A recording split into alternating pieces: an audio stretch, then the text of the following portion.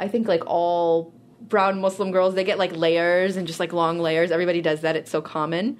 But do you have any suggestions for something that's like that but a little bit different? Yasmin Shafik lives in Virginia. She's 27, the daughter of Bangladeshi immigrants, and she wears a headscarf. On this day, she's at a hair salon outside Washington, D.C. that caters to Muslim women who wear the hijab. I've done bangs, but with a scarf, it can like they fall in front and it can be annoying. They're all over the place. Yeah, we do so many billboards from her country, so we know. This hair salon does a lot of people who wear scarves, and so they're used to like the kind of we want something practical that's like easy to keep under a scarf and easy to take care of. So we're at Illusions Hair Salon in Herndon, Virginia. What's great about it is that they have a private room with a shampoo station in it. So sometimes you go, like women who wear hijab go to hair salons and the shampoo station's obviously outside of whatever private room they're getting their hair cut in. So it's kind of a hassle. You have to like wrap a towel around really quick. But this place is nice because you can get your hair shampooed and your hair cut in the same room.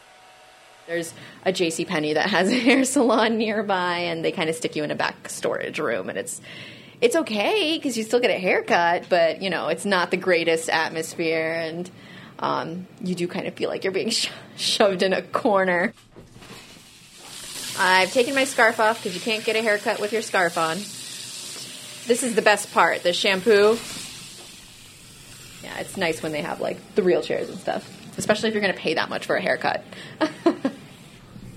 I brought my mom here like a month ago, and my mom has never had a professional haircut. It's not something she's ever cared to do or to spend the money on, and because she cover her hair all the time. That's why nobody can see her hair.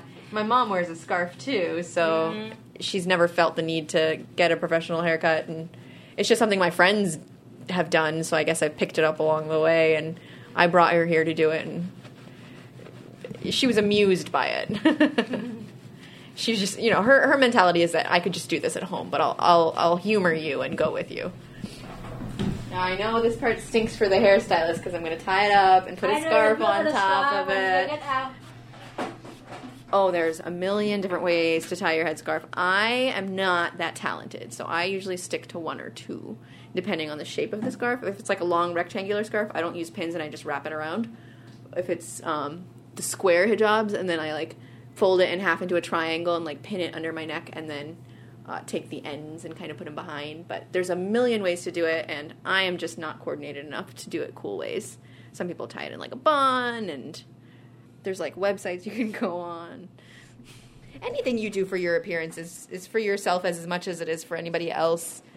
Obviously, I don't get compliments on my hair when I go out, and that's not what I'm looking for. But I want to look at myself in the mirror and say, hey, I like my haircut.